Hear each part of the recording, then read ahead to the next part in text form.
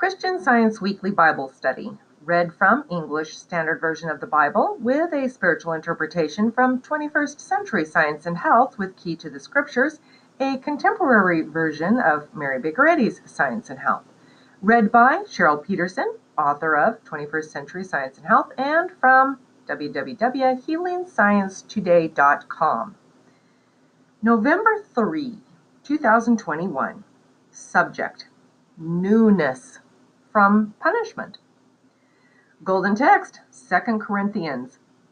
But thanks be to God, who in Christ always leads us in triumphal procession, and through us spreads the fragrance of the knowledge of him everywhere. For we are the aroma of Christ to God among those who are being saved and among those who are perishing. To one a fragrance from death, to the other a fragrance from life to life. Jeremiah. Therefore, behold, the days are coming, declares the Lord, when they shall no longer say, As the Lord lives, who brought up the people of Israel out of the land of Egypt, but as the Lord lives, who brought up and led the offspring of the house of Israel out of the north country, and out of all the countries where he had driven them, then they shall dwell in their own land. Both prophet and priest are ungodly. Even in my house I have found their evil, declares the Lord. Therefore their way shall be to them like slippery paths in the darkness, into which they shall be driven and fall. For I will bring disaster upon them in the year of their punishment, declares the Lord. Thus says the Lord of hosts, Do not listen to the words of the prophets who prophesy to you, fulfilling you with vain hopes. They speak visions of their own minds, not from the mouth of the Lord. They say continually to those who despise the word of the Lord, It shall be well with you. And to everyone who stubbornly follows his own heart, they shall say, No disaster shall come upon you. 21st Century Science and Health. The imperfect and impure feel reprimanded by the ever-present perfect and pure. Without punishment, sin would multiply. Fear of punishment never made a person truly honest. Moral courage is requisite to meet the wrong behavior and proclaim the right. But how is the person who has more animal courage than moral courage reformed? How do we help a person who doesn't have the true idea of good? Through human consciousness. Convince the person it is a mistake to look for power and happiness through material means. Reason is the most active human faculty. Let rational thought guide the person's feelings and awaken their dormant sense of moral obligation. By degrees, they will learn the nothingness of the pleasures of human sense and the greatness and happiness of spiritual sense. This silences the corporeal, and the person will not only be saved, but is saved. A human judge sometimes remits the penalty that comes with a broken law, but this may not be a moral benefit to the criminal. At best, it only saves the criminal from one form of punishment. The moral law, which has the right to acquit or condemn, always demands restitution before human beings can move up to a better place. Penalties compel progress. Prophets looked for something higher than the systems of their times, hence their foresight of the new dispensation of truth, but they lacked a systematic teaching of God in truth's more infinite meanings. The demonstration that overcomes sin, sickness, and failure establishes the definition of omnipotence and maintains the science of spirit. In Isaiah we read, I bring prosperity and create disaster. I, the Lord, do all these things. But the prophet referred to divine law dawning on human consciousness, causing evil and wrong thinking to surface before being reduced to its common denominator, nothingness. The infected system needs to be scanned entirely in order to clean the hard drive. During moral purification, when the symptoms of evil and illusion are aggravated, we might ignorantly think that the Lord brought about the evil. Thinking it through metaphysically, we ascertain that the discovery of God's law uncovers so-called sin and its effects, only that truth may annihilate all sense of evil and all power to sin.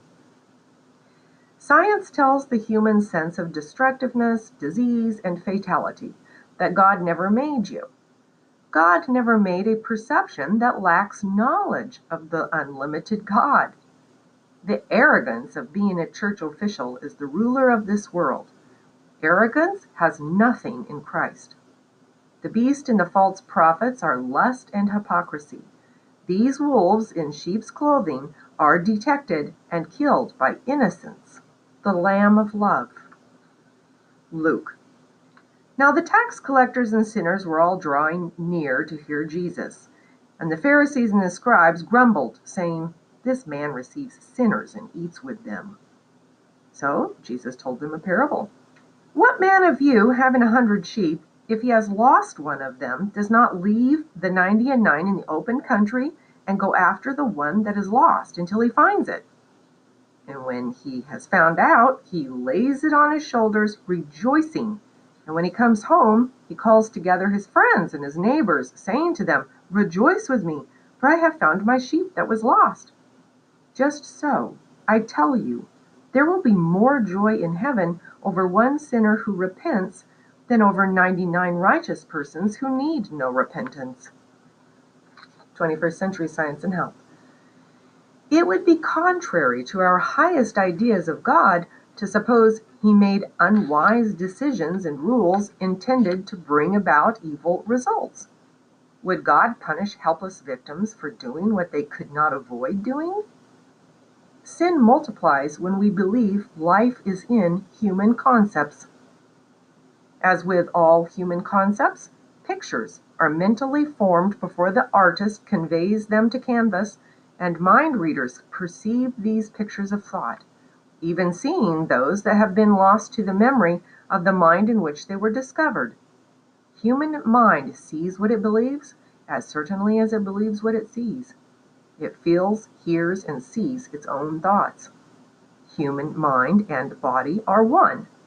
Neither exist without the other, and both must be replaced by spiritual mind.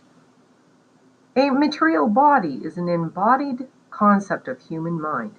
This mortal mind builds its own superstructure, of which the fleshly body is the denser portion. From first to last, the body is a sensuous, mythical human concept. Matter is an incomplete human concept or invention. Even though you insist that the physical senses are indispensable to your existence or entity, you must change the human concept of life and extensively know yourself spiritually and scientifically. Human perceptions transmit their own images and form offspring after human illusions, whereas God, Spirit, works spiritually, not materially. The brain is an electrical device unable to originate a human concept because electricity has no intelligence, no creative ability. Immortal ideas, pure, perfect, and enduring, are transmitted by the divine mind through science. The design of love is to reform the sinner. So long as a person's thought continues in a confused, sinful state, they will perceive suffering. Punishment can't be avoided since justice is the instrument of mercy. If suffering is insufficient to remove the sin, then heaven is hell to the sinner. People who do not experience purity and love will not find happiness and peace through death. In divine science, you must spare no effort to purify thought before and after death. Proverbs. Whoever gives thought to the word will discover good, and blessed is he who trusts in the Lord. 21st Century Science and Health. The term Lord, as used in the Old Testament, is often synonymous with Yahweh and expresses a rudimental human concept not yet elevated to deific understanding through spiritual transfiguration. Yet the word Lord gradually approaches a higher significance as the human mind's concept of God yields to diviner meaning. The human mind's sense of personality admits a more expansive thought of God and us as the infinite principle and infinite idea, as one father-mother with a universal family held in the gospel of love. To think that God forgives or punishes, whether we pray or not, is to misunderstand love. Prayer is not a loophole for wrongdoing. We are coexistent and eternal with God and forever reflect in glorified quality the infinite Father-Mother God.